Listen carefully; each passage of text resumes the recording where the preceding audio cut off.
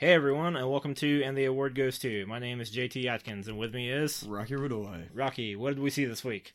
We finally bit the bullet, and we went and saw Kidnap. And who was it directed by? Louis Prieto. Who was it written by? I guess you pronounce it Nate Lee. It's Knate. Nate. Lee. I was going to say, like, maybe Natalie? Are you just mispronouncing Natalie? But Nate Lee? Nate Lee. Yeah, well, Lee is his last name. Oh, okay. First name is Knate. Nate. Oh, okay. So, yeah. Knate Lee. All right, and who was in it? Holly Berry. Lou Temple was in it. He's in a bunch of B stuff. But our shining star in this film was Halle Berry. That's what you want to call it. Oh man, I am. How'd you like it? Oh, I thought it was fucking terrible. I thought it was really bad. I'm very much looking forward to our review of this masterpiece in bad filmmaking. I don't think the reviews are going to be that long because we only saw it an hour ago and I already forgot most of the film. Don't worry, I'll walk you through it because I enjoyed it. I enjoyed it immensely.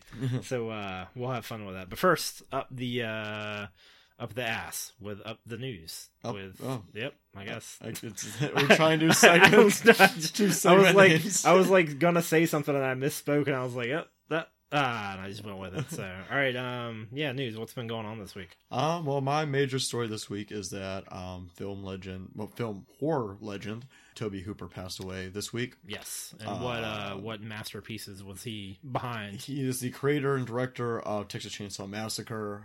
He directed Poltergeist, Funhouse, Salem's Lot, a lot of things. Yeah. He was a real master of horror. Been around for, I don't know, been doing it since the 70s. Sure. And do we have a mishap? No, my headphones just fell down. Oh, okay. I heard something fall. I was like, oh. Yeah, it was like it banged against the table. But yeah. And he died at the age of 74, I think. I don't know what he died of. But yeah. Yeah, that was over the past week. And what'd you say he was, 74? Yeah, 74 years old. Which it seems like around that age is whenever most horror movie directors have been dying. Is usually their early 70s. Yeah, when did Romero die? He was 60 or 70 something, wasn't he? He was 73, maybe. Okay. Yeah, something like that. So we just lost Romero a month or two ago. And yeah. Fuck. Well, shit. I didn't really know the guy too much. I think the only thing I've really seen by him is the original Texas Chainsaw Massacre, which is a disturbing flick. It is. It's really messed up. It's one of the ending scene of that with the girl jumping in the back of the truck and Leatherface just on the road yelling and slinging the chainsaw. Yeah, he's just going around like the retard. Yeah, it is by far one of the most disturbing horror scenes. It just irks me seeing him out there slinging it and she's in the back of the truck laughing because she's getting away. It's the only person to survive out of the group. Out of the whole movie is he also directed Texas Chainsaw Massacre 2 as well. Oh, okay. Which is also great. But Texas Chainsaw 1, to this day, every time I watch it, the movie's so grimy. Yeah. And everything that it's feel like I have to take a shower. Yeah. After watching it. It is rough, especially that dinner table scene. Yeah, with Grandpa. Yeah. Just it is bad. Body. Yeah. There are moments in that movie though that are legitimately, I cannot think of more terrifying parts in other horror movies. One of the first parts when I think the girl and the guy go into the house and the mirror just comes up and Leatherface grabs someone and slams it back down and you see her kicking and he just drags her back behind and slams the mirror down and it's ugh. Yeah. It's bad. It was one of the first, slasher films also. Oh, okay. Halloween popularized it. Yeah. But Texas Chainsaw came out a year or two before. That's what I was going to say. Did it come out first? Yeah. Okay. And it was, it was a grindhouse flick. It was clearly an exploitation film. Yeah, absolutely. You look at it and just one of those things, a bunch of things, Halloween was an exploitation film originally also, or the Romero zombie films, but just over the years kind of becomes this phenomena, it's has a cult following and even becomes mainstream accepted as one of the great horror movies. The first Texas Chainsaw Massacre now is a mainstream audience, definitely. Yeah, and they did what was it back in 04, 05, they did the remake with Jessica Biel or something. Yeah, 2003. Yeah, something like that. I liked that one. I thought it was pretty good. That. I thought it was a pretty good remake. That one and the one that came after it, Origins or Beginnings. Yeah, I didn't see that. It was just the prequel to that film. Okay. But both also because Arlie Ermy is in it. Oh, is that the sheriff guy? Yeah. He's super. Oh man, he's messed up. But yeah, so rest in peace. That's sad. Yeah, and I mean, it kind of pushed me to go and get this ticket for a trip to New York to see John Carpenter live. Yeah, because now it's like, oh man, all these horror legends are dying. Yeah. John Carpenter being one of my favorite directors. Like, I need to go up and see him do something before. Yeah. I mean, he's on 69, but like, with all these, don't fucking know. With all these directors have been dying and stuff like that. I forgot how old Wes Craven was whenever he passed away. I think he was in his mid-70s also. Yeah, I think so. So you never can tell. So yeah. I have to go see him live or do something. You gotta jump on it. Yeah. Life is short, man. Yeah. You gotta jump on it. I had some stuff. So as you know, we're both big Preacher fans, like of the comic book, but the TV show, which it's one of the things I've been watching every week. It had, so you know about it since you read the comic, Humperdew.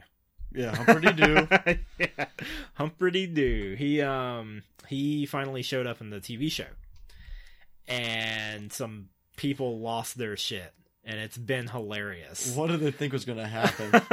Right. Explain to listeners what this character is. So Humperdew is the new Messiah of he's supposed to be the one for the world. And what happened was when Jesus Christ, back in the year 0, I guess, whatever it is, when Jesus Christ was around, before he sacrificed himself, he slept with someone and had a child. And so I think the child is like born after he's already passed away or whatever. But the disciples and the church, everyone that follows Jesus' whole following, they find out about this and they take care of the baby. And they're like, this is the holy lineage, like we have to keep this safe. And so they do that, and it gets passed on and passed on and passed on for generations. And not only do they protect it, but they keep it pure by inbreeding. Yep. They keep the blood of Christ pure. Which means when they get to the 25th iteration of Jesus Christ, the great, great, great, whatever, 25 grandson, this guy is so messed up that he is physically disfigured and cannot talk very well. He calls himself Humperdew, and he cannot manage a conversation normally. He shits himself. Yeah, he is. He's a retard. He's a complete inbred. He is. He is mentally unstable, and he is not. Yeah, he's not good. And so in the brow. Yeah, and so in the comic, it's hilarious. It's also really messed up, but it's hilarious. Yeah. And in the show, it is just as messed up and hilarious and awesome. Jesse Custer gets to meet Humperdew at one point. And so because of the figure of Jesus Christ being shown in a sex scene and being shown his great whatever grandson being shown as a mentally handicapped person, all this kind of stuff. I can't remember who the group was, but who is it? Yeah, 1 Million Moms, I guess. It's all capitalized, so I guess that's their name. They say Preacher blasphemes Jesus in the latest episode. Christian group demands AMC cancel blasphemous series. I'm sure AMC knew what they were getting into. Oh, absolutely. When they got into this show and greenlit, I'm sure that they read the books and know okay. Oh yeah, and especially since the show is called Preacher, it's going to get blasphemous. And they got who is it? Evan Wood and Seth Rogen in charge. Is that Goldberg? Evan Goldberg. Yeah. Okay, yeah. So yeah, they got them involved. There's going to be some fucked up stuff in there. And I absolutely, even as because I definitely identify as a Christian, even as a Christian myself, I was like, this is I love it in the comic and I love it in this. It's awesome. It's a good story. It's an interesting character. It's good conflict coming up in a setting that has to do with each character in it and the relationships that they have with each other in the world and what they believe and all this kind of stuff. And I loved it, but as usual, there's people out there that got offended by it, and it's awesome. Yep, of course. And it's not getting canceled. It's doing good. It's not, I don't think it's holding its own as much as Breaking Bad or Walking Dead or something. Yeah, I think it's doing good. Said that they're renewing it for a 3rd season. Yeah, I think it's been officially greenlit. Yeah, I think it's been officially greenlit. But yeah, so Preacher's doing awesome, and some people are hating it, and that's a sign of a good show. Yeah, so. It's awesome. Yeah, it's good. Let me see. Well, I think we both have a little bit of Damien Chazelle news. Yeah.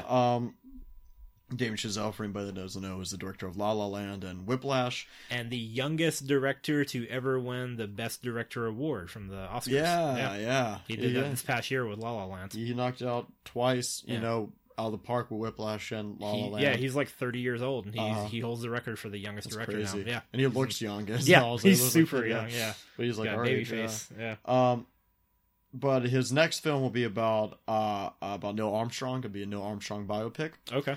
About the moon landing and all that. And they just cast John Bernthal in it. Ooh, who's he going to be? He will be playing Buzz Aldrin. No. Let me see. Has joined the cast. He will be playing West Point and MIT graduate and former Air Force Colonel Dave Scott. He's a crew member of Apollo 9 in 1969, but finally got to walk on the moon a few years later with Apollo 15. Oh, cool. Okay. Right now, Ryan Gosling is set to play the lead as Neil Armstrong. Okay. And Corey Stoll, Kyle Chandler, Jason Clarke are in it as well. And this will be his third film that doesn't have to do... Well, I bet you in some ways I'll put jazz in there. That's what I was going to ask. So, here's my question. With a movie about Neil Armstrong and space and the moon, how is jazz going to fit in? He's going to put jazz in there somehow. But I'll let you take the reins on the other Damien Chazelle story. Is that there is something that has to do with jazz that came out. I think I took a picture of it. Just a minute. If not, I have it here. If not... Yeah, there it is. Netflix lands Damien Chazelle's 8-episode Parisian musical series. Wait a minute, is that it? The Eddie? Yeah, The Eddie. Yeah, the streaming giant has landed the first television cinema. I thought I took Damien. So this is from IndieWire. I follow them on Facebook for anyone who's interested in cinema news, non-clickbaity cinema news. They are really good with posting stuff. So it's IndieWire on Facebook. I would also recommend Birth Movies Death. Oh, okay. Yeah. Cool. I'll have to check them out then. So from IndieWire, directly from their article, Damien Chazelle made headlines this spring when he announced he'd be following up the Oscar-winning success of La La Land by making an ambitious move to television with The Eddie, a contemporary musical drama set in Paris. The project instantly became one of the hottest packages in the industry, Netflix, blah, blah, blah. The Eddie revolves around a club, its owner, the house band, and the chaotic city that surrounds them. Netflix will produce 8 episodes, with Chazelle behind the camera for 2 of them. So, but he'll still be, directly involved in it and everything. And the relationship of the co-owners are one's American, one's French Arab. Also, oh, cool. So there's gonna be some racial overtones and everything as well. Yeah, good. That'll be good then. Yeah. Yeah. So I'm, he's done an amazing job with Whiplash and La La Land. So I'm absolutely for the Eddie. That'll be awesome. We know that'll be good. But the Neil Armstrong thing, Neil Armstrong? Neil Armstrong. Neil Armstrong. He's that'll be interesting. I'd like to see him do something different like that. Yeah, for sure. Which one was Neil Armstrong on? Apollo 9? Was that it? That was I can't remember. I don't know anything about this. Our nerdy listeners that follow NASA, email us and let us know what it is. Yes. Because I don't feel like Googling it. Yeah. Because the other guy that John Bernthal is playing, you said he was originally on Apollo 9, and then he goes back on 15 and 15, walks on the moon. and he actually walked the moon later on. But it's good to see John Bernthal getting more and more films. I want to see Wind River or whatever it is. Yeah, I would have absolutely been for seeing that. I was already like, yeah, it's all right, we'll see it. Yeah, sure. But I would have been even more if I knew John Bernthal. I just knew Jeremy Renner was in it, which is he's good, but John Bernthal. I don't know. The movie looked really similar to that other one that's coming out that we saw. That I really want to see. Yeah, the mountain between us or whatever. No. Oh. It looks like the other one because this one they're chasing a killer. But there's that other one with Michael Fassbender coming out where he's chasing that killer. I think it's called The Snowman. We saw the preview for it. Did we? Yeah. Yeah, Michael Fassbender is chasing the serial killer and he's going around it's snowy also. It comes out in a month or I think it comes in October. I don't okay. Yeah. I'll take your word for it. Yeah. Okay. So, but anyways, Damien Chazelle is supposed to direct the first 2 episodes of 8. Yeah, for the Eddie. Yeah. So he'll be doing more than 1 episode, which will be awesome. Yeah, I really more than likely those 2 episodes will probably be very heavily tied together.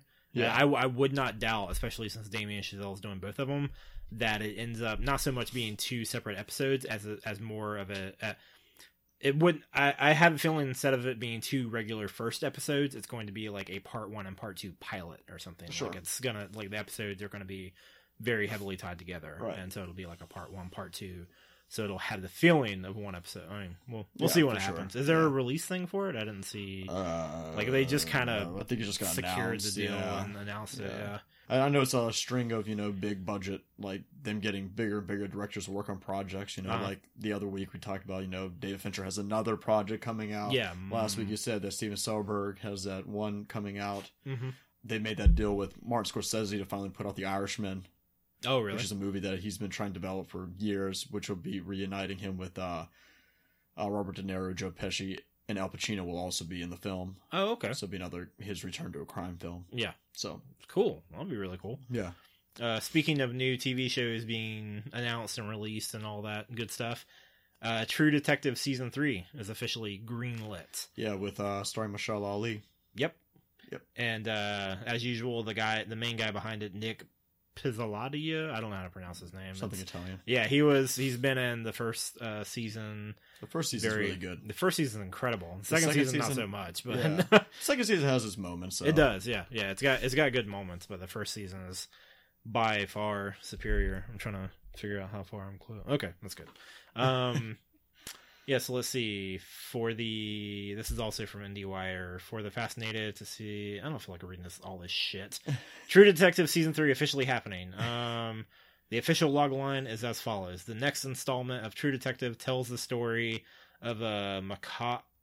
I don't know how to ever pronounce that word. Macabre? Macabre. Macabre. It's like macabre. Yeah.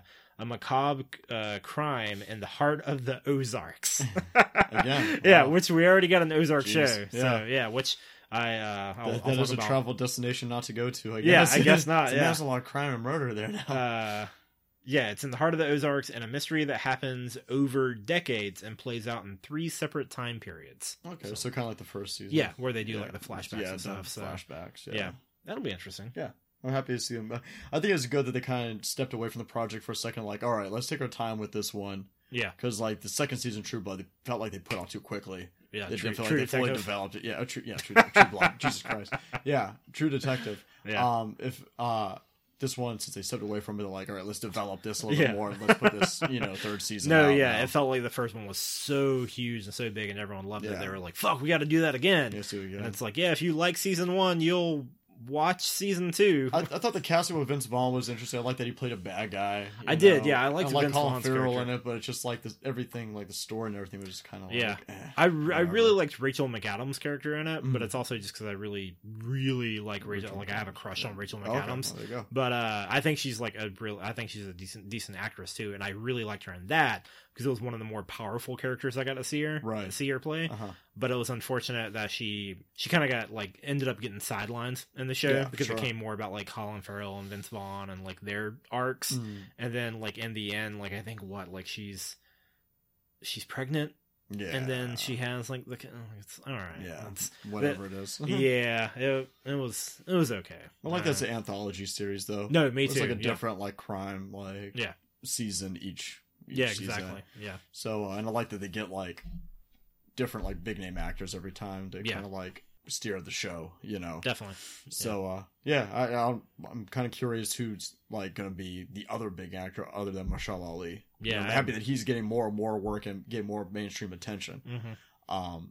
So I'm excited to see who's going to be his like kind of star. I'm sure. Yeah, we're just gonna have to wait and see because I'm assuming it'll probably be slated for like a 2018 release. It'll probably come out in the summer or fall of 2018. Yeah, for sure. More Joker news came out about that Joker movie we talked about last week. I have stopped paying attention. Yeah, this is probably the best. I don't have that many. This is my last story, really. Okay. Was it the one with that had to do with Leonardo DiCaprio? Yeah, I guess the rumor is none of this is official. Yeah. But they said that the movie will be dark and gritty, and say it'd probably be an R-rated film, and they say. The rumor is they're eyeing Leonardo DiCaprio for the role, which I'm not a big Leo guy. Really? I think Leo's serviceable. I think he's fine. I like him. I don't think he's an incredible actor, though. Okay. Like, when were people like, oh, he won for The Revenant?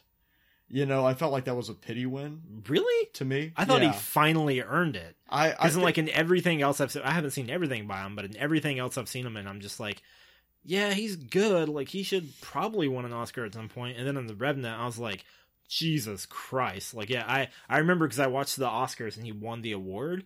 And he was up there giving a speech about, like, environmentalism and, like, global warming. Right. And I was like, really? Come on. I was like, Jesus, man, you're getting really preachy. And then the next day, I was like, hey, I'm not working. I don't have school. Let me go see The Revenant. I haven't seen that yet. And I went and watched it. And then, like, right after, I was like, he can be as preachy as he wants with a performance like that. Like, I thought he blew it away. I didn't think that the only other thing that I've been like, fuck, that he's really good in is, I can't remember the name of his character, but in Django Unchained.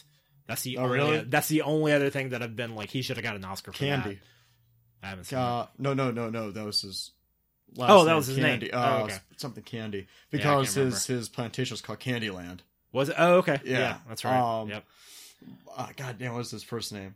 I'll remember a little bit later on. But John Candy. But no, yeah. Well, no, my problem with The Revenant is that Leo was fine, and he did his thing, and I thought he did really well without having a lot of lines. Yeah. But I never felt like he fully submerged. I felt like his accent was just kind of like, this is how a Southern accent sounds. But then you have Tom Hardy in that film, and Tom Hardy was that character. I didn't think so. Really? I thought the exact opposite. I felt like, for me, I felt Tom Hardy was like, he completely was like, I thought Tom Hardy was good in it, but I thought DiCaprio was like leaps and bounds over everyone in that movie. Way. Huh. Okay.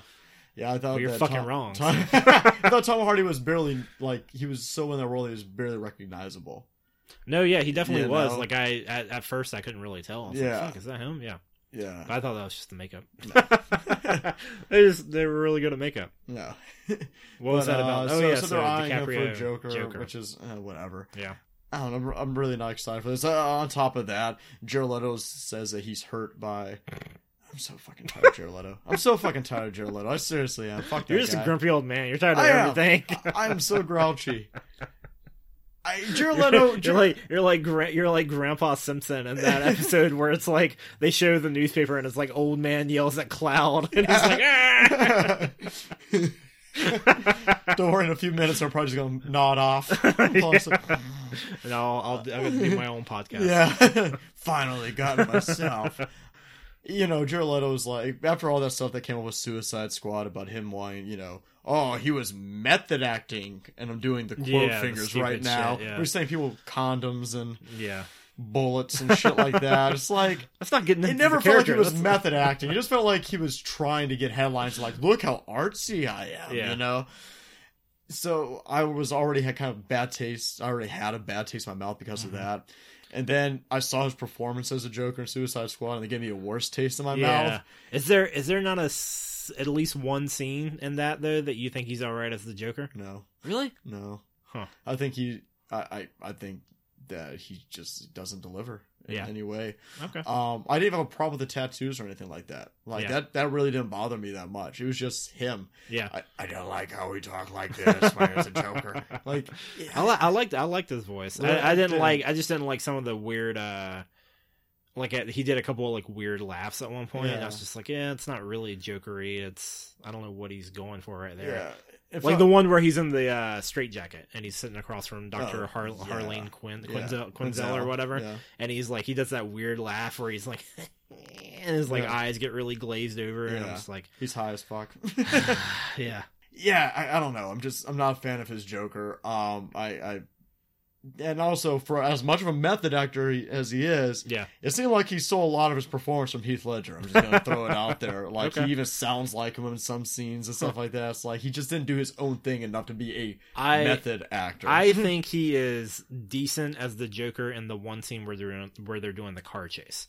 When they're in their Lamborghini and they're driving. When he has barely any lines? I mean, where he's just like driving? Yeah, but he like makes it, I can't remember what the joke is, but it's like him and Harley, and I thought it was really good, because like Harley's in it, and she's like, "You stupid bat, you're ruining date night!" And she like fires into the thing or whatever. I'm like, I just like that right there, that whole car chase scene feels like it's directly taken out of like a Batman comic or TV show or something. Absolutely. Yeah, for sure. But now he's upset. And, even after the movie, he went on, he was like, he made those statements and stuff like that, kind of talking bad about WB and like, hit this Suicide Squad like editing and everything like that. Oh, yeah. And like so he kind of showed his ass there. Yeah. And at their, I guess 30 Seconds to Mars has their own music festival. I don't know who the fuck goes to that. But they do. And Jeez, I didn't know they were still together. Yeah, in his interview he said some shit about or whatever. So it's just like, okay, he's showing his ass now. His performance wasn't even that great, so it's like we really didn't need a 2-hour cut or an extra hour cut of film with more Joker scenes in it. I think it was only an extra 30 minutes, but yeah. Well, I mean, the one they did, but he said there's like 2 hours more worth of Joker scenes footage they have. Yeah, it's like, well, we don't need to see those scenes. Yeah. And now he's like, oh, I'm hurt by the news that they're trying to get a new Joker or whatever. But at the same time, it's like they're not getting rid of him because it's supposed to be like a separate unit. We covered all this last week. Yeah, but they could, like we said before, they could just flashpoint it. If it really does go over well and this character works they just flashpoint the shit. They could, and, like, replace them. Yeah, and have stuff tie in and jump back and. Like I said, we already got a Joker origin story from the 80s. It was the original Batman movie. Yeah. Batman 1989 was an 80s Joker origin film. Also, this is going to be taking place in the early 80s. As well. That's right. They brought that up also, but I don't know. I just don't care. Aren't they trying to pull? Aren't they trying to use like Martin Scorsese's like pull too to like, since he's a producer, to be like, yeah, let's see if we can get DiCaprio in on this now. Yeah, pretty much. Yeah, let's team them up. Yeah. Oh well. Yeah, we'll see when it comes out. That's all I got. I think I've only got like 2 more things. Let's see. Oh, just real quick things. So Joss Whedon officially gets a Justice League writer credit. Like that's, I guess, his official credit for the movie. Mm-hmm. So he'll be credited as a writer. I'm not surprised by that. Yeah. And director. It's like next news article, it's like Zack Snyder's name removed from all Justice League. Yeah. All Justice League pretty much. Productions. They're just gonna like black bar. What's it? Like those classified documents. Oh yeah. Where everything's just like black barred over and stuff. Yeah. Also, retract or redacted. Redacted. That's it. Yeah. Also, there is a Heather's TV show happening at one point. Oh yeah. I saw something about this. So Heathers is one of my favorite movies of all time. It's a 1989 like black comedy cult classic kind of thing. These popular girls in school, Heather, and Heather. They are known as the Heathers, and they do whatever the fuck they want in school. And this other girl, Veronica, played by Winona Ryder, like gets in with them a little bit and tries to become popular, and then meets this dark, mysterious new boy at school named JD, who's played by Christian Slater, and it's really funny. It's almost like right there, my True Romance Bible. Hey, sitting right here. There you go. Yeah, it's like almost this Bonnie and Clyde-esque kind of like relationship feel that they have, like the stuff they go through, and so it's a really, really good movie. Really, it's on Netflix. I highly recommend it if you haven't seen it. But they're doing a TV show reboot, and they're making. I'm kind of iffy on some of it because the first teaser of it just dropped recently, and I went and watched it, and I wasn't too big a fan of what I saw, which, it happens. You take older stuff and you reboot it. It's a crapshoot sometimes. So in this one, they are changing some of the Heathers, which I'm all for because I want more diversity, and there's just one Heather, and the other 2 girls are named something that's not Heather. So like what they're doing is that Heather, I think it's Heather Chandler. She's like the big like queen bitch. And she's like the blonde girl, whatever. And so instead of like the blonde, pretty, like whatever, every guy wants to be with her, every girl wants to be her, that kind of thing. Instead of that, they have this short-haired, brown-haired girl who's a little bit more heavyset. And yeah, I'm all for like trying to do like body positivity and be like, yeah, absolutely. There are different shapes, different sizes of people. Yeah, do it. Awesome. Like, all right, it doesn't have to be a stick figure. Like, characters don't have to be that to be attractive or whatever. I get that. They don't have to be skinny to be powerful. Like, all that. That's fine. Whatever. The thing is, with Heather Chandler's character specifically, some of her characters defined by the pretty mythological blonde-haired white girl kind of look, like just that supermodel look that we have out there that's almost unattainable by every regular girl in the world. That's part of her character in the story, is that she is that. Right. And that, like, that's what she represents, and that's why people, I mean, she's got a lot of power too, but she is that mythological, like, like that thing, that just dreamlike kind of girl that you don't really ever get. And that's basically what she's supposed to be in the movie, and that's not all of her character by any stretch of the imagination. It's not what her character is. It's just a very important part of her character.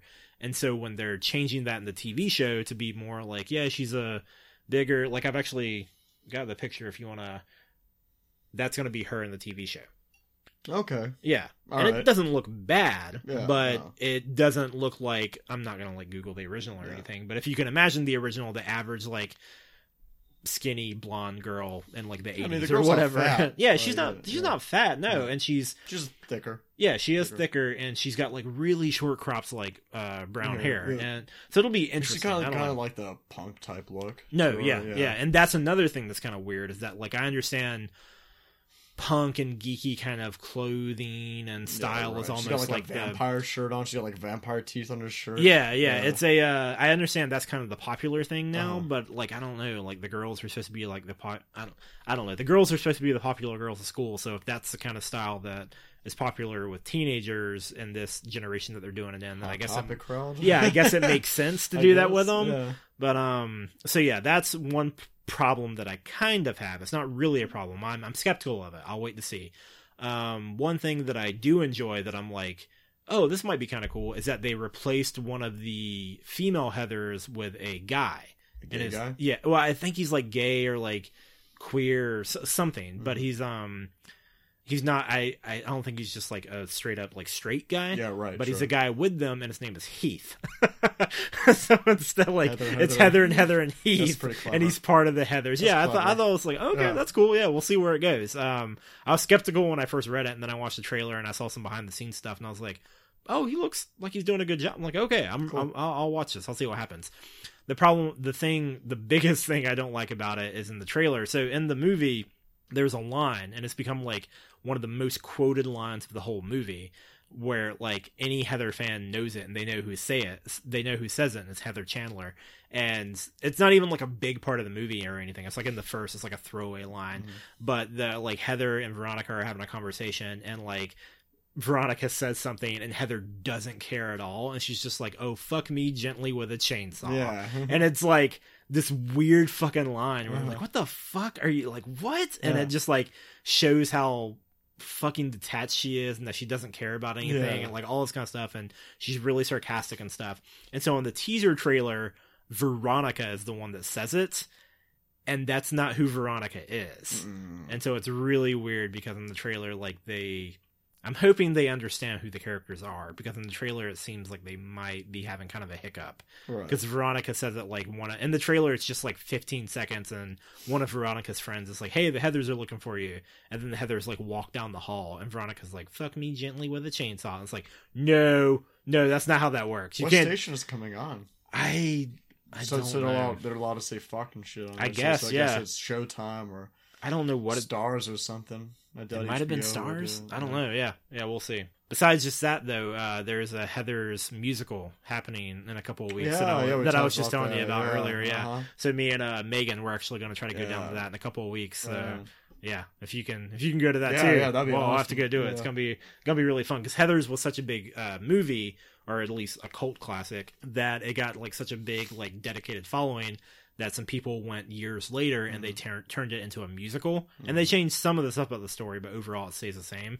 And so it's a musical that has a soundtrack with like professional singers, and it gets sent out, like it's available for theater production companies to turn into a musical and do their own thing with. And so it's happening in a couple weeks down in Orlando or something. So it's like the same thing they do with the Evil Dead. Yeah, exactly. Evil Dead musical. Yeah, which I always miss every time it comes through. Yeah, that'd be a cool one to go see. I want to see was it the Mormon church one? Book of Mormon. Yeah, the Book of Mormon. It's coming back through in December. That's what I heard. Yeah, so I want to go. Yeah, I want to go check it out, because I missed it the last couple times it came through. Yeah, I want to check that out. But I think that's all the news I got. Yeah, so cool. Let me cough real quick, and then we'll do this. Probably get some water real quick too. That's how that movie made me feel. You just coughed. Cough and need some water. Specifically. You're like, fuck this. Just about. Yep. So what did we see this week? Kidnap. And no, it's just Kidnap. No, it's Kidnapped, isn't it? No, it's Kidnap. Son of a bitch. Is it? Yeah. I thought it was Kidnapped. Nope. What did I put on Facebook then when I was like, we're seeing Kidnapped this week? I thought I put Kidnapped. I don't know. Either way. Just Kidnap. So, what'd you think of it, Rocky? We're not doing fucking spoilers for this, by the way. We're just jumping into it. We aren't. Oh, yeah. No, this will be, you mean this will be all spoilers? Yeah. I was, it's good for a laugh. Yeah, it is. It's headache inducing. I didn't think so. I thought like the car chase, if you want to call it, how's a movie going to be 90% of car chase is the boringest fucking car chase you've ever seen? You thought it was boring? Yeah, well, it was boring as fuck. I really, it's so, just so everyone knows, when I say I enjoyed this movie, I enjoyed it in the sense that it's so bad it's good. Which before we get to Kidnapped, that's something I wanted to ask you. What's like your favorite it's so bad it's good movie? Samurai Cop. Samurai Cop? Yeah. We watch a lot of B movie, like a lot of like for a while there it was every Saturday, but now it's almost like every other Saturday. Yeah.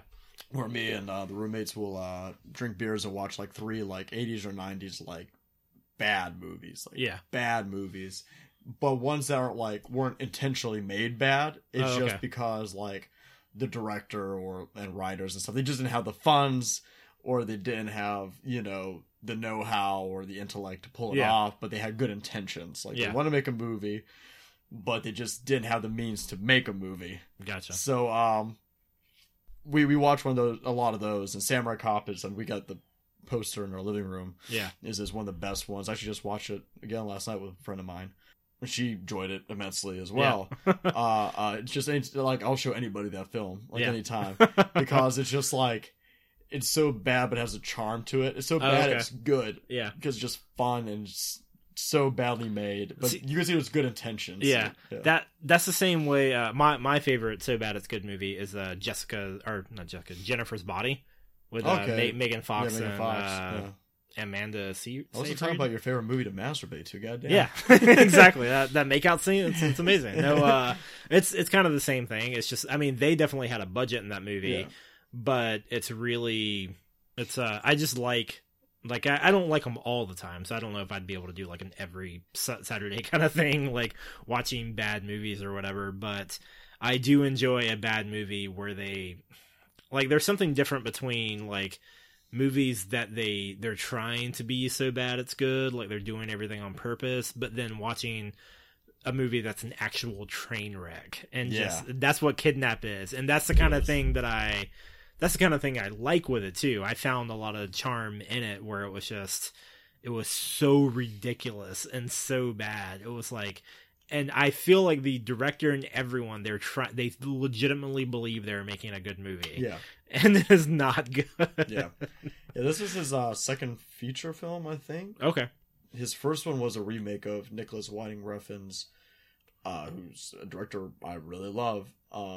He has a series called the Pusher series. Okay. The first movie is called Pusher. It's just about it's a crime film. Okay. And Mads Mikkelsen stars in it. Oh, cool. So he was in a lot of Nicholas Winding Refn. Nicholas Winding Refn kind of started Mads Mikkelsen's career. Yeah. But Louis Prento, is that his name? Did I say Louis Prento? Yeah. Is that director? Yeah, Prento. Yeah. He directed a remake of Pusher, and it wasn't nearly as well regarded as the original Pusher. And then he did this one, from what I understand. Yeah. Everything else, I think he made some other European films, but none were big. Yeah. His only 2 big ones is the Pusher remake and this. Does he can you see on there if he's by any chance associated with any of the 5 production companies that had to do with this? There was literally, we're in the theater watching the movie, and there was 5 different screens of being a DB film, whatever production, something presents. It was 5 different companies tied to it. Yeah, I did not understand it. It was too many. Way too many. And all of them let this movie slip through the cracks.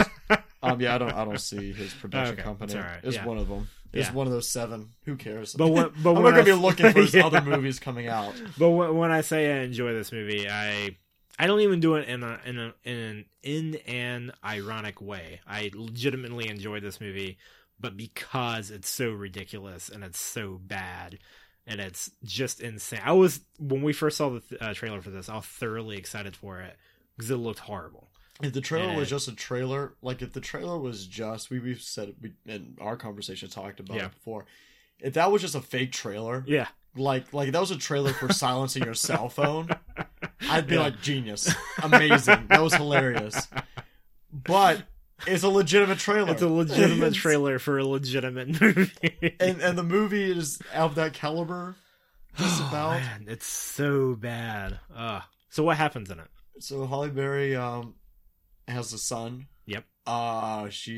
Marco. Yeah. No, his name's Frankie. His name's Frankie, but their little thing is Marco Polo, and that's how she can tell where he is. Yeah. So she's a waitress. Which is a cute thing. It's right. Whatever.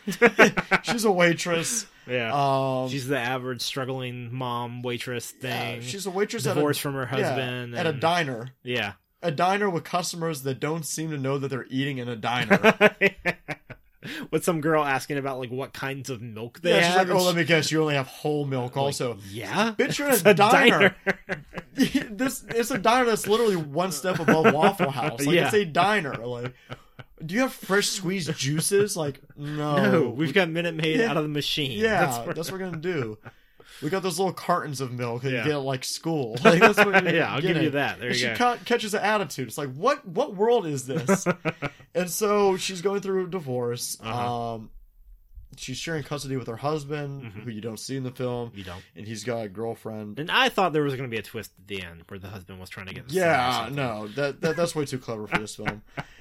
They just introduced that subplot for no good reason. Well, I think the only reason they introduced that subplot is so she can get the phone call from her lawyer. Well, there's that, so she's distracted, and that's when her son gets kidnapped. But I think the thing it's trying to subtly do, which it doesn't do very well, but it's trying to subtly reinforce the idea of her son being taken away from her. Yeah. Because the father is trying to get full custody. Yeah, right. And so she gets the phone call, and she's like, no, he's not getting full custody, because that's what would happen. If the father was getting full custody, her son would be taken away from her. Yeah, her son would be like, her child would not be hers anymore. Yeah, exactly. Yeah. And so that's what the whole movie is. Kidnapped. The kid gets, it's in the first 10 minutes. That is the inciting incident. That's the thing that introduces you into this movie, is that the kid gets kidnapped. Yep. And bam, there you go. It's rolling. And he gets kidnapped 15 feet away from his mom. And somehow, literally she goes, Marco, he says, Polo. Yeah. And then she's like talking on the phone for another second. Yeah, and then drops and turns around and he's gone. But like a little bit later on in the film, she finds a recorder. There's like a 3-minute conversation. Yeah. Her son carries around a recorder with him. Yeah, for some reason. I don't know why. Just so they could have this scene, I guess. I thought it was going to be some setup about like, oh, he's got this, so then she's going to hear it later and then be like... I mean, they did make it come back and it served a purpose, but it wasn't like something where he was like hidden somewhere and he played it and she heard it and then found him or anything like that. No. But... So she finds a recorder in her car. It's left there. Oh, no, she found it on a bench. But she grabs it. She drops everything else of her cell phone fucking purse, but not the goddamn toy. Drops everything else, and she picks up the recorder and she plays the recorder. And while she's on this phone, there's 2 seconds of her going, Marco Polo, her reception getting dropped, whatever, she was throwing doing her phone earlier, on the ground, turning around, and be like, oh shit, the kid's gone. Within that, literally 2 seconds, it was like 2 or 5 seconds. The woman that kidnapped Frankie, her son Frankie. Which is a married couple kidnapped, but she hears the recording, them having this conversation. They have a full conversation. Yeah. It's like, hey, like, where's your mommy? Like, and your mommy's in the parking lot. It's like, oh no, she's right over there somewhere. But she's literally behind him. Yeah. Literally, like 15 feet and away. The lady's just like, no, she's in the parking lot. She's looking for you. Yeah. Are you Frankie? You've got, she said she's looking for a kid with curly black hair. Is that you? And he's like, yeah. They're like, cool, come with me. But they have a whole, it's like a whole like minute, at least a minute of a conversation. Yeah. And somehow earlier in the actual scene, it takes like 2 seconds. Yeah. and the kid's gone. That fast. Yeah. I mean, which I guess there's things about this movie where I'm like, they're trying to reinforce things, they just do it way too heavily. And I guess like maybe that's one of the things they're trying to reinforce is the fact that like you take your eyes off your kid for a second. Yeah, right. And he could be. This is a horror movie for moms who are too clingy. This is turns into a horror movie the last little bit of it. Yeah, they try to turn it into a horror movie. They do, yeah, which has some of the stupidest decisions from characters. But, yeah, but before we get to that, so so Frankie gets kidnapped, and she sees the kidnapping take place, because at first she's running around. Halle Berry, whoever her character's name is, she's running around looking for Frankie. She's like looking everywhere. Some of the other people are like, "Oh, are you looking for your child?" Like, this is where I walk. I was like, I don't get it. What's his name, Marco or Frankie? Because she goes around, she's like Marco, Frankie, and the lady's like, "Is his name Marco, Frankie? What's that?" Yeah, I don't understand. And she finally sees him, but he's like all the way across the parking lot, getting dragged away by this like big fat white lady, big fat white trash. Into like a Mustang GT, like old hatchback. Whatever, hatchback. Yeah. And then the next like 45 minutes of the movie is her literally chasing this car. It's an incredible car chase. It's not an entertaining car chase. It's not an exciting car chase. I loved it. Every time they show the speedometer, here's how high octane this car. It was car my favorite. Here's how high octane, and they use the same shot each time. But how high octane this chase is, it shows it going from 40 to 60. Yeah. There's like literally a couple of shots where it's like, oh no, she's speeding up, and it was like 25, 30, 35 miles per hour. I was like, you are. It's like redlining at 50, and the music is like bump, bump, bump. She's like oh god. And just looking really concerned. Yeah. And they're doing like quick cuts and like the editing. They're like cutting around. Like, they're trying to do an Edgar Wright. She throws it in thing. gear. The tire spins and she takes off. Yeah, they try to do the Edgar Wright like dot like order of events type so things. Bad. But, man. And throughout that whole car chase, there are multiple occasions like. This is the only car chase I've ever seen where one of the people in the car chase is trying to get the attention of the authorities, and it never works. She's like trying to let people know. She gets the authorities' attention one time, and she's like, "Hey, my son got kidnapped in that car up there." It's like, pull over. No, it's a cardigan, but thanks for asking. Yeah, right.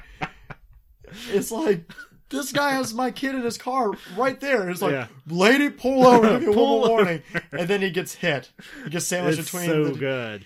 The cop's on the motorcycle and he's like driving next to her, and he just gets. A couple random people get hit in this movie. It's hilarious. Best thing ever. This white chick gets the hit. White girl. She just gets rambling around over in it. It reminded me of like that Dane Cook joke where he's like, I saw a guy get hit by a car and he just like flipped over and his shoes fell off.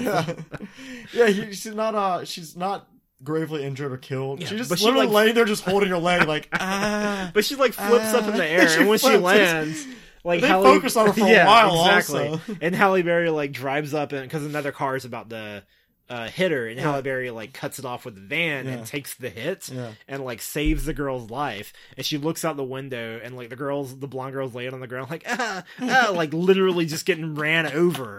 And Halle Berry like looks at her and then looks around for the car and speeds off as the blonde girl's like in the middle of the road like Oh my god.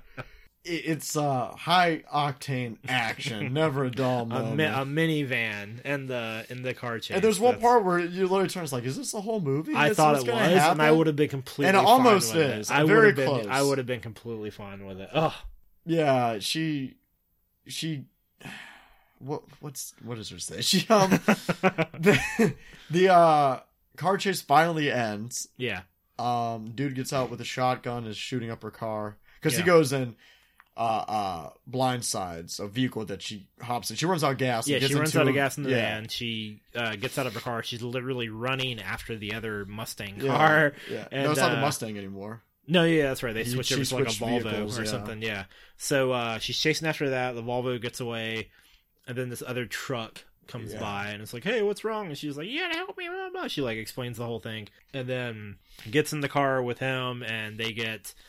Out of nowhere, like blindsided by the Volvo. The Volvo comes back around because it's a dead end on that road. Yeah, exactly. Yeah.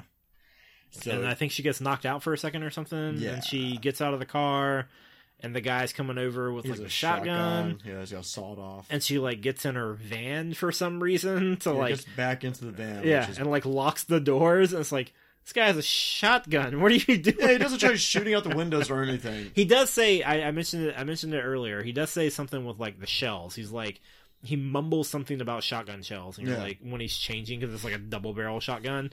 And so I didn't catch it. Like, maybe the shells were messing up, or maybe the gun was malfunctioning or something. Clearly not. Yeah, because then like he loads it back up and it gets used again. But he like gets into the car. He gets into the van with her, and she pops it into like reverse, and it rolls back down a hill, and he's sticking halfway out of it and gets killed. Somehow. I don't know. It doesn't show him get hit by anything. Yeah, no. But when she goes to look at him, she's like, "Oh, he's dead." Maybe he's allergic to trees. Maybe. Yeah. He's just around a lot of them. He's like, no. He's like, "Oh, my one weakness." Yeah, and he died. trees. Yeah. Yeah, and then her car's totaled, out of gas, but her fucking navigation system still works in the console of her dash. Yeah. So she pulls out the guy's license and looks at like what his address is. Yeah, which is like 2 miles up the road. She goes there, and they try to turn a horror film where the guy's wife is back at their house. Like, she got thrown out of a car earlier. Yeah, because earlier, she got thrown out of the car, which was the funniest thing ever. Yeah, because they're in the van together, and like Halle Berry like leans back and bites her, and like opens the door. It looks like she bit her ass. Also, or her that's what I thought it was. She's like, and she pushes and like rolls fat ass out of the fucking vehicle, and she's rolling. Yeah. And I'm rolling laughing. I was laughing pretty hardcore throughout this whole film. My biggest laugh was when that girl gets hit. But oh my god, I lost incredible. But she gets to the house. Yeah, and she finds out that's where Frankie's being kept along with other kids.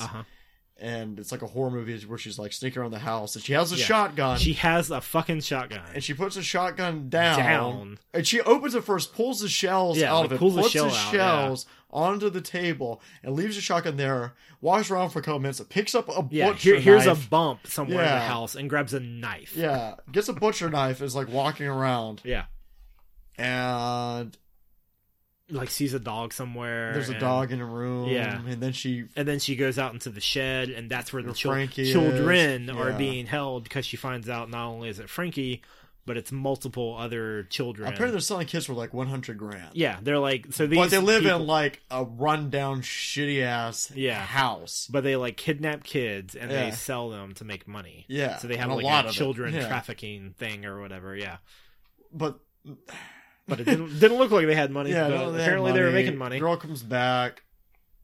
She's chasing him with that shotgun she left on the table. Yeah, the lady goes back in and picks up the shotgun. Yeah, puts shells into it. And gets the fucking coffee can. Yeah. Not too far from the shotgun. Opens up with more shells in it. Grabs the dog. Shells, grabs the dog. Unleashes it on Halle Berry and her kid. Yep. And then she gets in a tussle with the chick because the chick thinks that she's in a boat that's kind of... they're like on a creek or something. Yeah. And she's so Halle Berry, she pushes under the dock. It's a little small boat, and she like pushes the boat away. Mm-hmm. But then her and her kid like hide under the dock, like in the water. And so the lady comes up and sees the boat pumping going away. rounds into the... so she fires at the boat. And then the dog notices that they are under the dock. Yeah. And so the lady like goes to do something. But Halle Berry like Jason Voorhees. That's exactly what and grabs her fucking legs. It's Friday the 13th. And slams her down onto the dock, and the shotgun goes off, and you hear the dog yell. The dog gets killed. And then she drags her in the water and then murders her. She strangles her to death and drowns her. All in front of her child. All in front of her kid, who seems pretty fine with it at this point. And then she's like, Marco. Yeah, he's had a pretty rough day of it. Yeah, Marco. That should have been the credits. Just like, Marco. And it was just this Polo. Credits. It would have been incredible. But they did. Oh my god. Then she goes to get the other two girls who have the same exact line. There's two other girls who are up there with Frankie. Yeah. In the shed. And she's like, hey, come on. It's like, I want to go home. I want my mom. And every time she goes and tries to get them out of the hole, she tries like 3 times. Yeah. They say... And they won't come down, yeah. They say that exact same thing. It's like the same every thing. time. It's like they couldn't get those kids to act, so they're like, fuck it, just get someone to record some lines and we'll dub it just in. AVR dub it. And they use the same shot of them coming to the hole. Yeah. It's like the same silhouette, thing, and they're just like, whoop, and their head pops out. But then this guy shows up, and he says he's like the neighbor or something. Yeah. And so Halle Berry's trying to explain it to him and blah, blah, and he's like, oh, okay, well, let me help you. And then, like, he says something, and she's like, I never told you how many kids were up there. Yeah. And the guy's like, He chose to grow a pistol off his back, out of his and Halle Berry's like, Halle Berry, like, hits him with a shovel. Yeah. Like, 1-hit KO. And then she's like, you took the wrong child. Yeah. And then that's the end of the movie. There's a dub over, or there's a voiceover from like a news reporter, and Halle Berry walks out with 3 children, and the news reporter's like, yeah, these kids were kidnapped and blah blah blah, but the mother rescued them, and then they were like, she's a mother of the year. Yeah, this kid doesn't get taken away from her ever. It's like, this mother is some hero, and then it's credits. It's like, you are fucking kidding me. That line of "you took the wrong kid" is one of the best fucking like one-shot lines. Almost as good as there's a really bad, like, Tyler Terrell movies. There's one called Russian Terminator. Oh, okay. And it's clear that the actors, like, English isn't their main language. Yeah.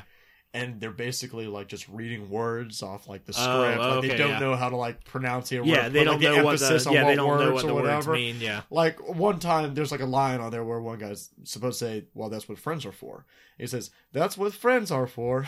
Something like that. But at the very end, the guy, like, the hero, he's about to kill somebody. Yeah. His line is, you're going to die. And then shoots the guy. It's almost that caliber of a line. No, yeah, it definitely is. You're gonna die. Yeah.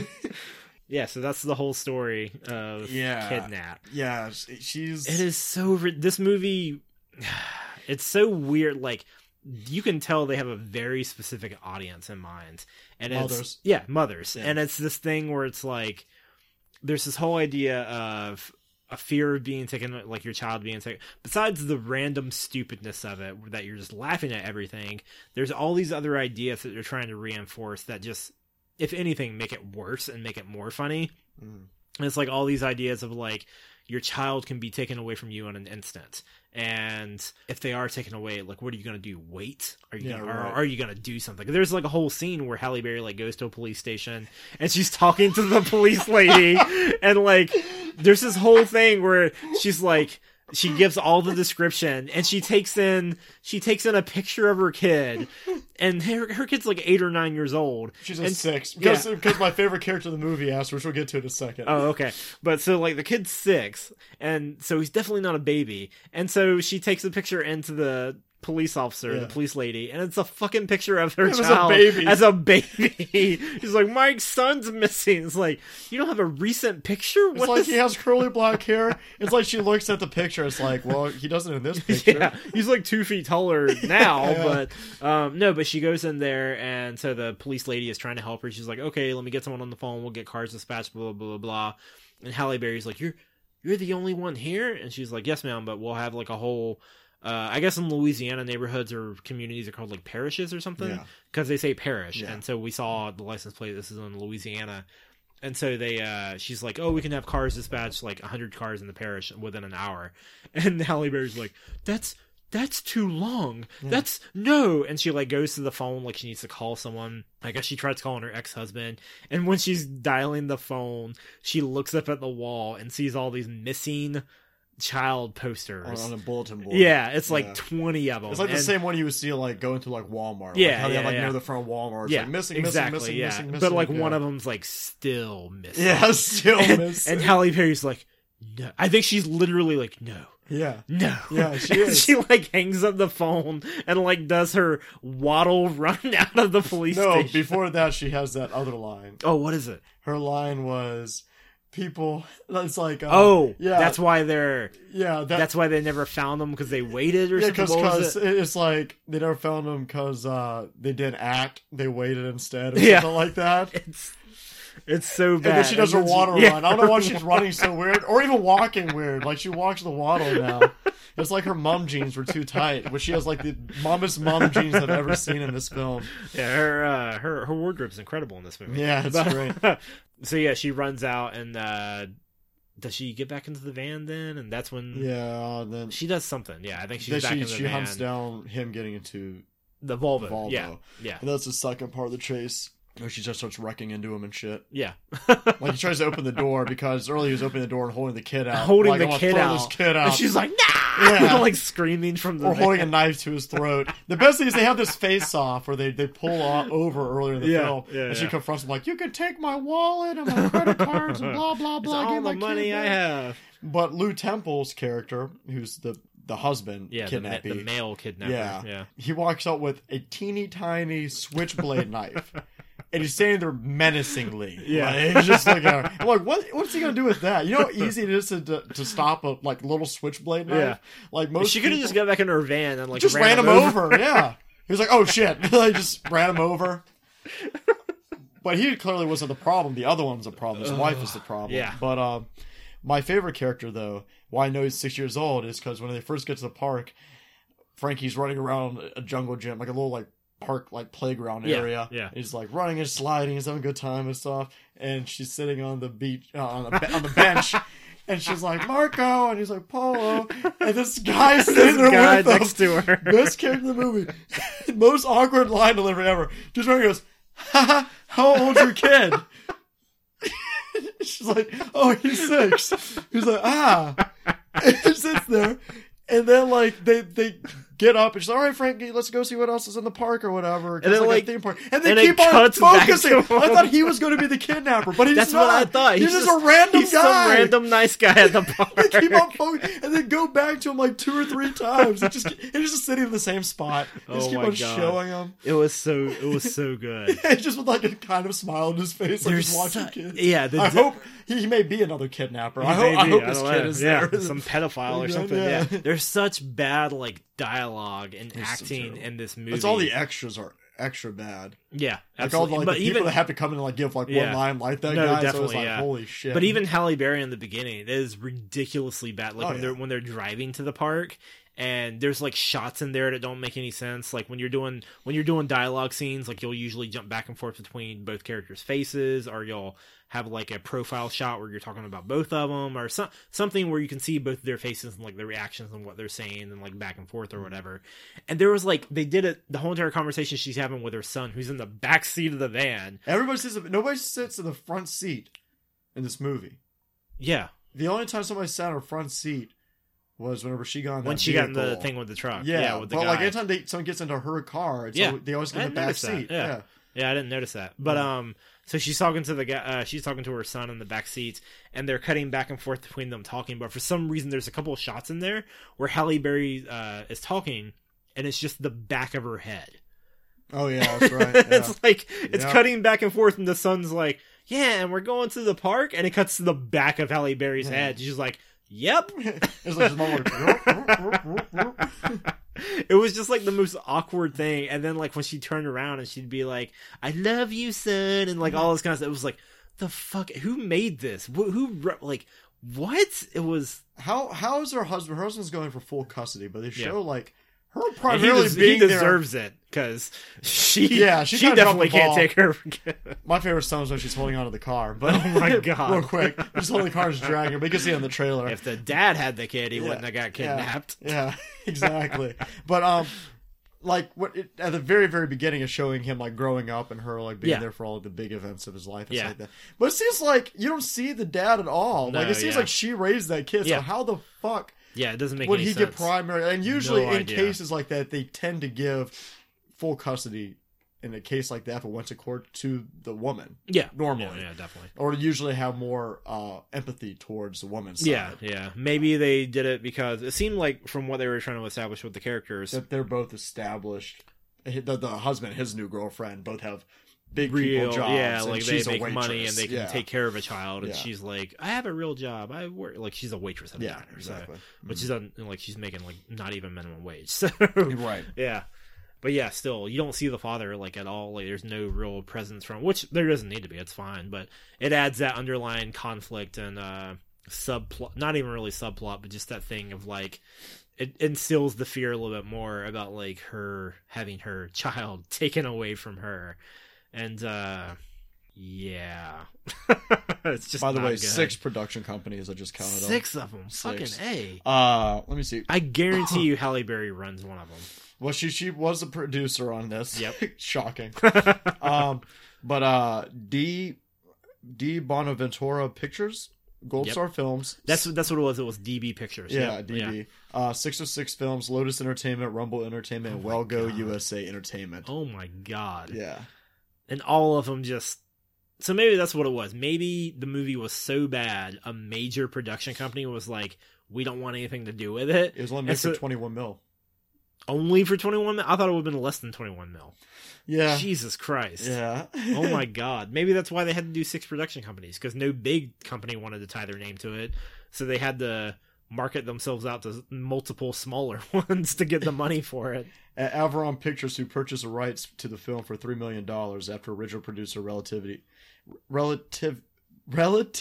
Media filed for bankruptcy. Jesus Christ. Damn. So, and its box office 28.1 mil.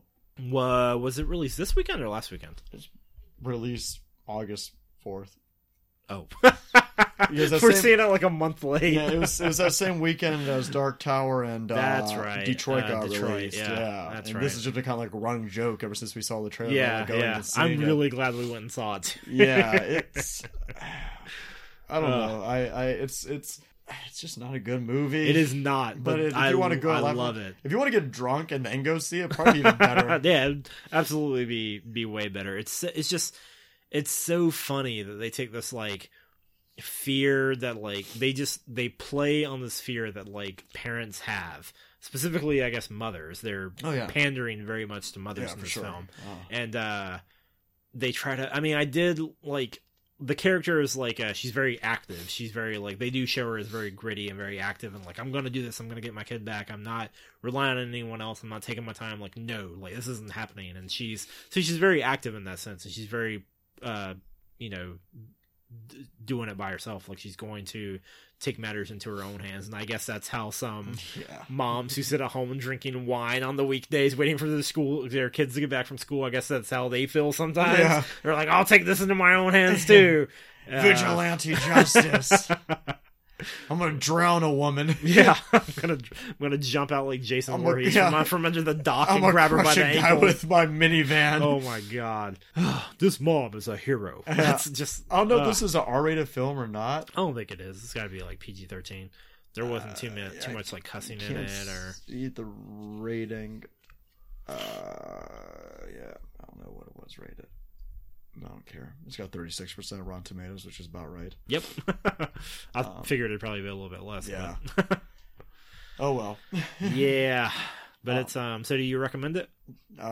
If you're drunk. Fair enough. I recommended it under the case of if you have nothing else. If you're going for the so bad it's good thing, which is what we were going for, so that's why. That's the only reason I was able to enjoy it as much as I was. I was looking at it as a joke. Laughs. I definitely laughed a good amount. Yeah. There was a small part of me that was hoping it would pull a Rise of the Planet of the Apes, where I was like, this is going to be bad. And then you watch it and it's amazing. There was a part of me, I was hoping. I was like, it was a little tiny part, but I was like, just maybe this is like something awesome and we're just judging it and it looks really stupid. Right. So maybe I'm it'll shocked be good. It still has so many showing times at the theater. I know, right? Yeah. Ingrid Go West only has one at like 10:30 at night. Like a week. Yeah. God. Nuts. Yeah. One thing I did like about it was they did pretty good on staying consistent with her bruise marks. Oh, okay. When like the makeup and stuff? When she gets like choked by the seatbelt, like throughout the rest of the movie, she still has like the rash around her neck. Yeah. And when she like gets busted in the face with the airbag, like her nose still looks like broken. Like it's like looks swollen. Yeah. So they're pretty good, like consistently in like the later on scenes, like kept up with the makeup, which is probably what I would give the award to. I was gonna say, is that what you're giving the award to? That's what I give the award to. Okay. Yeah. I'm definitely giving my award to the Chrysler Plymouth minivan. This is just a big ad for it. It's like, man, that's a sturdy ass car. I think it was a Plymouth. I don't know. She It hits was something straight up, like dead on in the front. Yeah, breaks through things, and there's no damage to the front of that fucking car. It's all the sides and the back. I enjoyed the car chase scene because it felt like it was like a minivan, and I was like, you gotta be fucking kidding me. Like, this is a mom in a minivan chasing someone down in a Mustang, and they're like swerving in and out of traffic and like doing all this shit. I loved it. And they keep cutting. It's this action-packed chase scene. They keep cutting down to the speedometer going like 30 miles per hour. And I loved every bit of it. And then it reminded me a lot of Speed, where it's like you're doing a movie about a bus that can't slow down. Like, really? And Speed is actually good. Yeah, that's a good movie. I like Speed. But this one, it's just like the van, like that shtick felt like the same thing, where it was like, we're going to take this vehicle that you wouldn't really think of in terms of this, and we're going to make it into something like different and like portray it in a different way. And it was fucking hilarious. I just don't think that she could carry the movie. Like, she's primarily the main character. Like, the other characters only they're fleetingly. You know? No, they're not developed in any way, shape, or form at all. But she can't carry it enough. Like, okay, there's a movie called Lock. Okay. Which is a fantastic film starring Tom Hardy. Yeah. And the whole movie takes place in a car. Okay. It's an hour and a half. Yeah. Him going from point A to point B. Yeah. Nothing happens. There's no car chase. There's no shootout. It's literally him driving. Yeah. On the interstate from one location to the next location. And as he's driving, he's getting these different phone calls about different things that are happening, like with his company and with his mistress and a botched pregnancy and all kinds of different things. Jeez. And other than the voices on the phone, he has to deliver it himself. He's the only person in that film. Wow. And it's a terrific movie. Do you hear the voices? Yeah. Oh, okay. So it is a two-way conversation. Yeah. So you can hear them talking. I didn't know if it was like, because that'd be a whole different level. If the whole movie was him like just responding to stuff. Yeah. And you had to figure out the story based on what he was. No. You hear them talking, but he's the only person that you see. Yeah. Okay. And it's just literally an hour and a half, which is like really how long his drive is. Yeah. And he can carry it because he's that caliber of actor. Yeah. Halle Berry somehow has a fucking Academy Award. I've said it previous episodes. Yeah. I don't know how. Yeah. She's not that great of an actress. She's not, no. And she doesn't sell any of her lines that she does to herself or anything like that. Especially in this movie. Or the emotions. Oh, man. So, yeah, watch Locke instead if you want. Somebody in a car for an hour and a half. There you go. Yeah. Yeah, Kidnap with Halle Berry. That's our review. I'm gonna have to go watch Locke though. Now that you mentioned it, sounds really interesting. Great. Yeah. What do you got for recommendations this week? I was sick in the middle of the week with the viruses going around work. Oh shit. Just a cold. T-virus. Yeah, pretty much. Turning into a zombie. So I was watching my Fernando De Leo Italian crime collection. Fernando De Leo. Italian director, of course. Yeah. Before he was a director, he worked with Sergio Leone a lot. He was one of the writers for Fistful of Dollars. Oh, okay. And he was also an assistant director for A Few Dollars More. He also worked a lot with Dario Argento, which is another big Italian director who directed a lot of Gallo films. Okay. And or Giallo, however you pronounce it. Yeah. And horror films like Suspiria and Four Flies on Grey Velvet, films like that. Okay. So Fernando De Leo is a huge influence on Quentin Tarantino, John Woo, Guy Ritchie.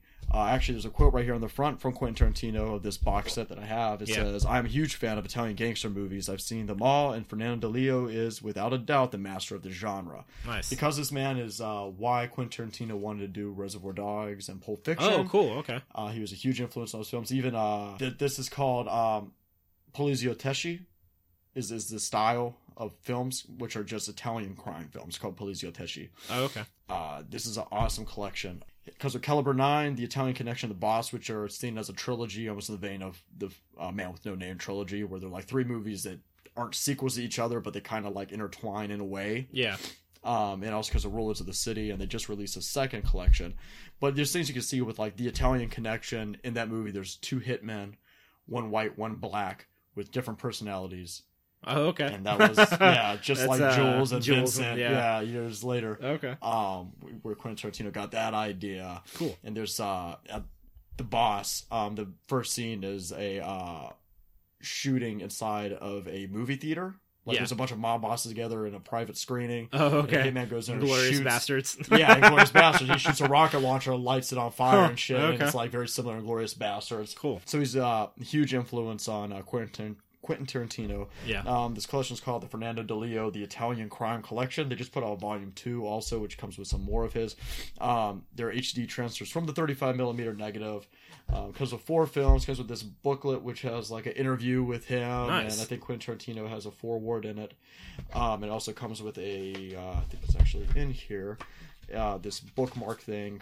With that's fucking awesome. It looks like a film thing. Yeah, it looks like a film reel, film reel. Yeah. And that's really cool. So it's well worth. Are they money. all? They're all black and white. No, they're color. Okay. Just as those pictures are, but they're all in color. They're made in the 1970s. Cool. And you can find it on Amazon for like $20-$30 somewhere in there.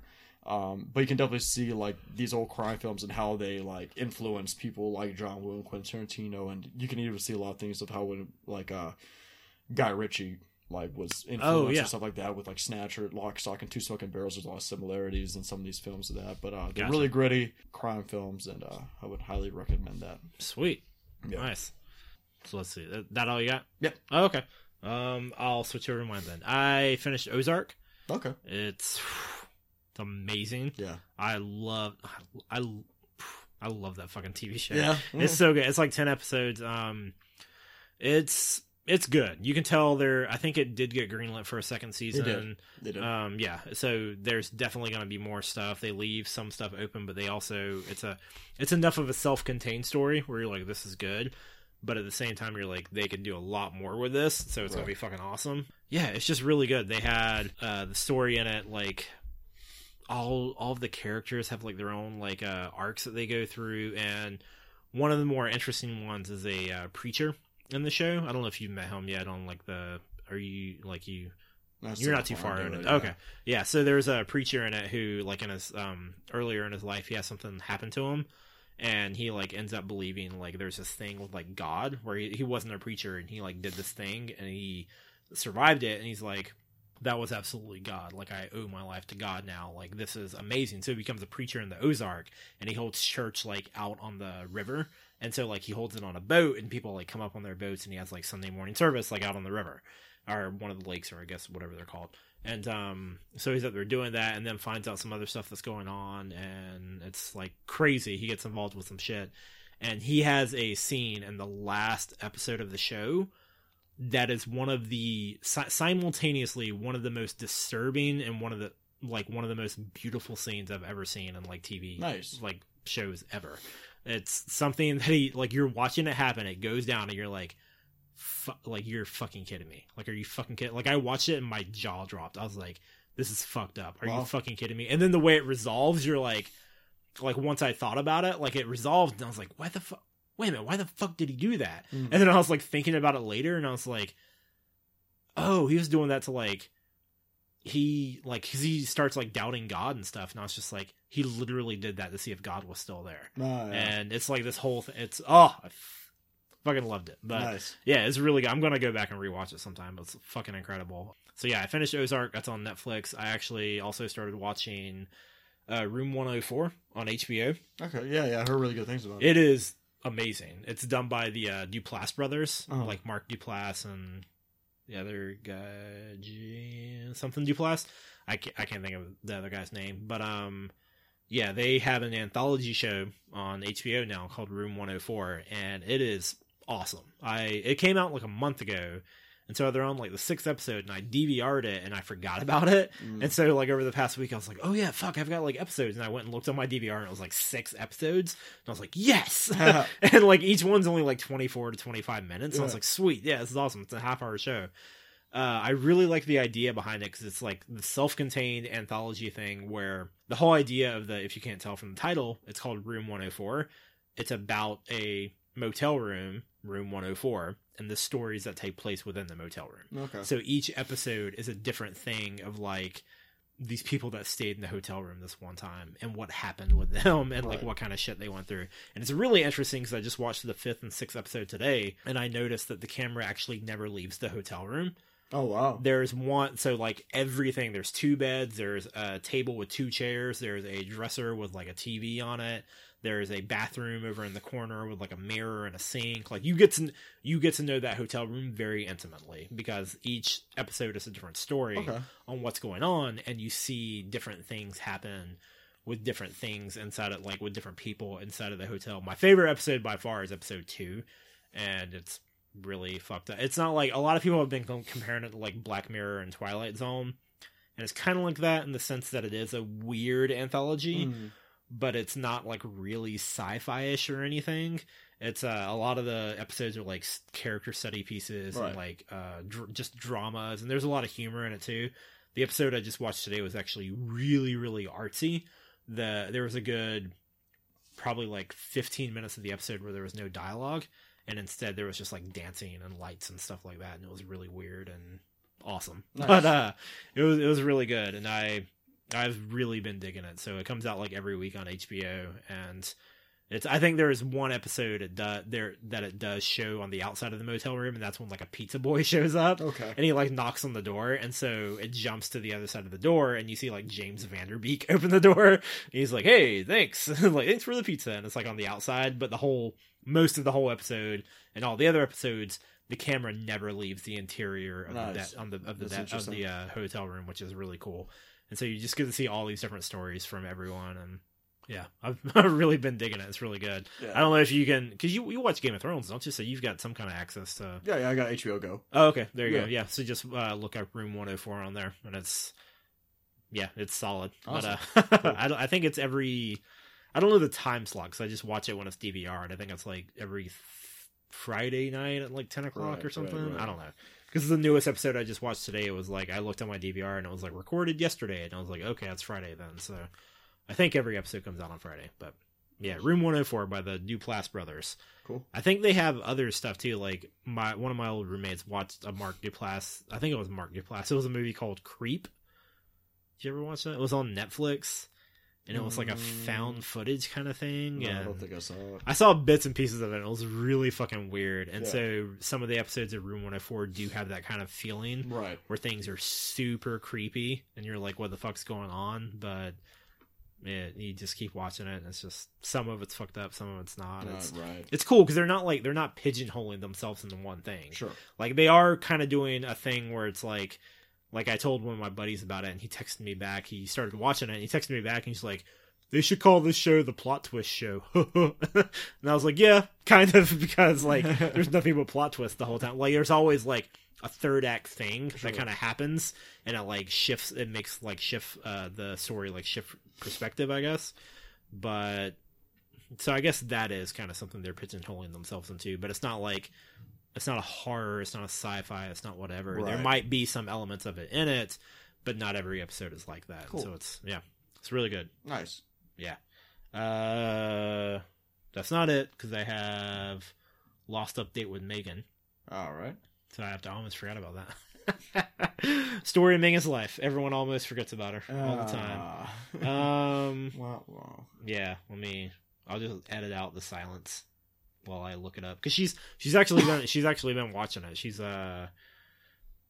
I think she's like halfway through season 2 or something. So she's been jumping on it.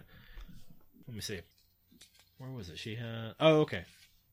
Yeah, she texted like over the past week. She's texted me a lot about this, so I have to go back and like look at the stuff and make sure like bullet point. Yeah, look up bullet points.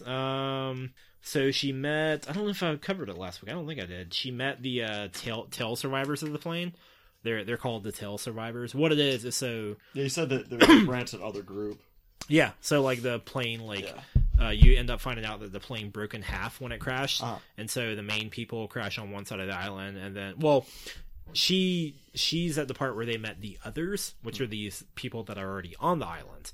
But you end up finding out later that the plane, there are other people that survived from the plane as well. They were on the back of the plane, and the plane broke in half when it crashed over the island. So the tail section of the plane like landed on the other side of the island in the water, and a lot of those people survived and made it to the other side of the island. Okay. So they're on the other side. Right. And that's where, Michelle Rodriguez is. Yeah, that's where she's one of the characters over there. She really enjoys them because Michelle Rodriguez, let's see, she likes this guy named Mr. Echo. He's like this priest kind of guy. Okay. He's just like this big black guy, and he had like a really fucked up childhood, so he becomes like a priest, and then he got involved with like a drug run and all this kind of stuff. He's really cool. Let's see, she's really confused by the smoke monster. The smoke monster is this thing on the island that like you see it fly around, and it makes these like mechanical ticking noise, like, and it just flies around, and sometimes you see it and you're like, what the fuck's going on? And like it starts showing up a lot more, and so you get good looks at it, and it's literally like it looks like a cloud of smoke or something, and you don't know what the fuck it is. It's like the villain from Ferngully. Yeah. Yeah, absolutely. And then we talked about going to Heather's. Let's see. She's really confused by the fact that there's all of these people on this island that no one knows about. Right. She's like, how are all these people on this one island and like no one's discovered it yet? Which is something that they get into later. So I'm super excited for her to find out about that, because there's a reason that people don't really tend to run into the island. Right. So that ends up becoming revealed later. I'm excited for her to. She's caught on to that, so I'm glad she's noticed that. I'm excited for her to see it. Yeah, she's got to be past episode 13 now, because this was earlier this week. She found another Dharma station. That's cool. That's the scientific team that's on the island. She said it looks like something from the Umbrella Corporation. Okay. Yeah. Her theory right now is that she feels like the whole island is one big experiment, which is an interesting theory. Yeah, very interesting. I told her she was wrong, but it's an interesting theory. You're just like, stop trying to guess the story. Yeah, just watch it. And that was it. Okay. All right. Yeah. Cool. That's it. Oh, and she's at the part where they met. So the survivors are in one of the Dharma stations, and they met a guy who's on the island, and his name's Henry Gale, and he's like, they just find him because he's out in the woods one day, and he's like, help! He's like yelling for help, and he's like he's in like a parachute thing, like a hot air balloon thing, or it's not a parachute, it's a hot air balloon, and he's like, help! My wife and I were on a hot air balloon thing, and we crashed here on the island. And right from the beginning, you're like, who the fuck is this guy? Right. And yeah, he's there, and it's super fucking awesome. So nice. he starts saying things to like turn the survivors against each other. Like one of the main leaders, like Jack, but one of the other guys that disagrees with him all the time is John. And so they get into an argument in front of Henry, and like Jack walks away, and Henry's like, I'm surprised you don't take charge, John. Like Jack seems to like, he starts playing them. John, the one that was handicapped. Yeah. John Locke is the one that was Locke. Paralyzed off the island. Yeah. But yeah, he starts like, you don't know who this guy is, and he starts like fucking with things like that. And, so she's getting into it. She's, I think, almost done with season 2. So I think I'm gonna have to see when she finishes, because I want to go over and see her finish the end of season 2 and the beginning of season 3. Right. The premiere of season 3 is fucking awesome. But yep, Lost update with Megan. She's on it. She's busting them out. She's doing it. She is. The only reason she's doing it is because I keep updating everyone every week on the podcast. That's the only way to get her to do it. Fuck, I guess I'll do it. That's it though. Yeah. Yeah. That's it.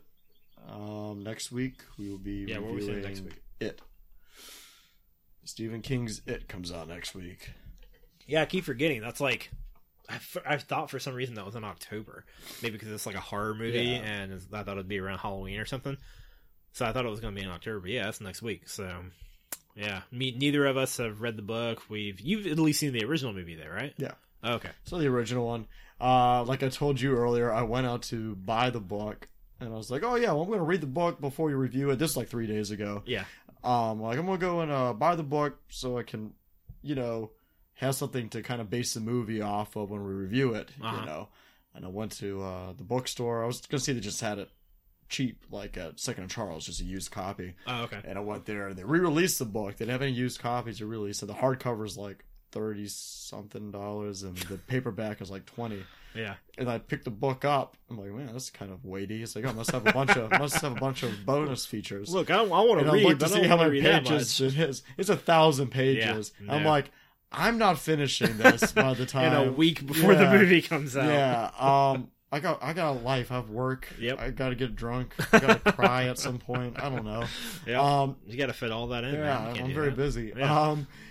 But from what I understand, though, spoiler, I guess, both the book is and the movie is gonna be it's gonna be a duology. There's supposed to be a second part to this film, because in the original book, the first half of it is them as kids, and then the second half of the book is them as adults. Yeah. Because you said it only... Yeah, Pennywise only shows up every 27 years, I think, from what I understand. Yeah. So it's not a constant thing.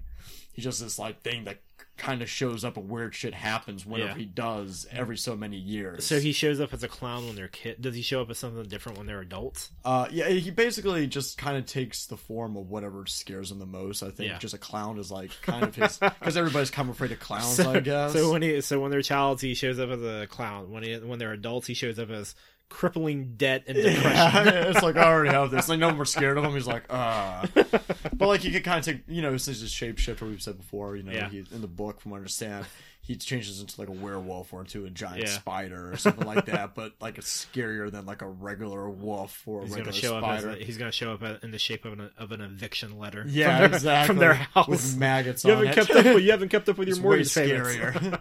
Like, I had to get these off before I open it. Oh, man. Yeah, so it is next week. And then we've got some good stuff coming up soon. We've got Mother. Kingsman.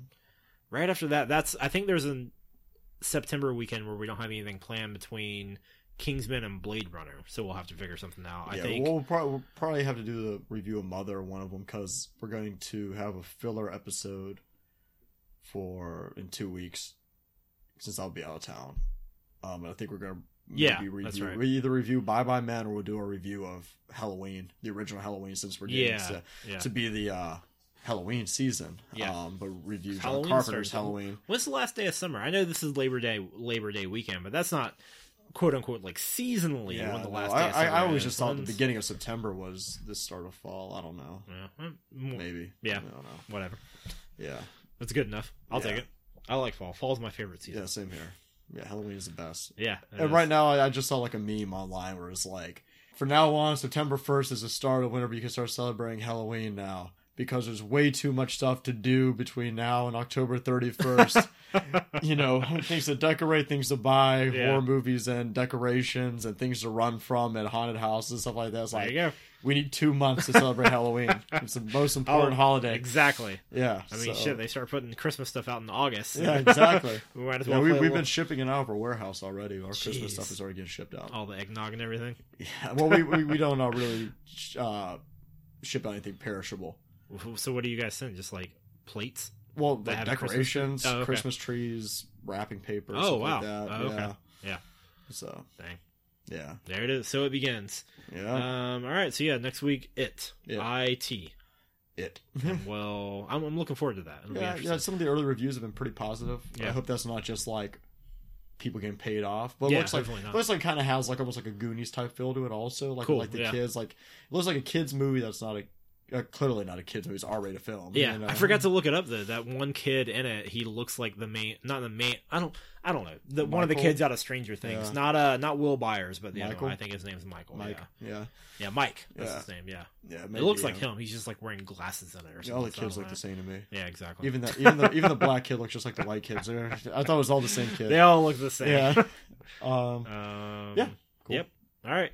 That's it. Oh yeah. All the tie-up stuff. If you've got any questions, comments, concerns, messages, whatever, you can find us on Facebook or Twitter, where And the Award Goes To podcast. You can find it somehow. Just type in And the Award Goes To, and it's there. We're also on SoundCloud, And the Award Goes To. Go on there, listen to our stuff. You can also just, I'm pretty sure, search on iTunes, and it'll come up, and you download episodes or stream it or whatever. It'll be fine. You can also email us at andtheawardgoes2podcast@gmail.com. That's andtheawardgoes2podcast, all one word, at gmail.com. And that was our thoughts on Kidnap. Yes. So next week, It. Yes. All right. I'm ready for it. Me too.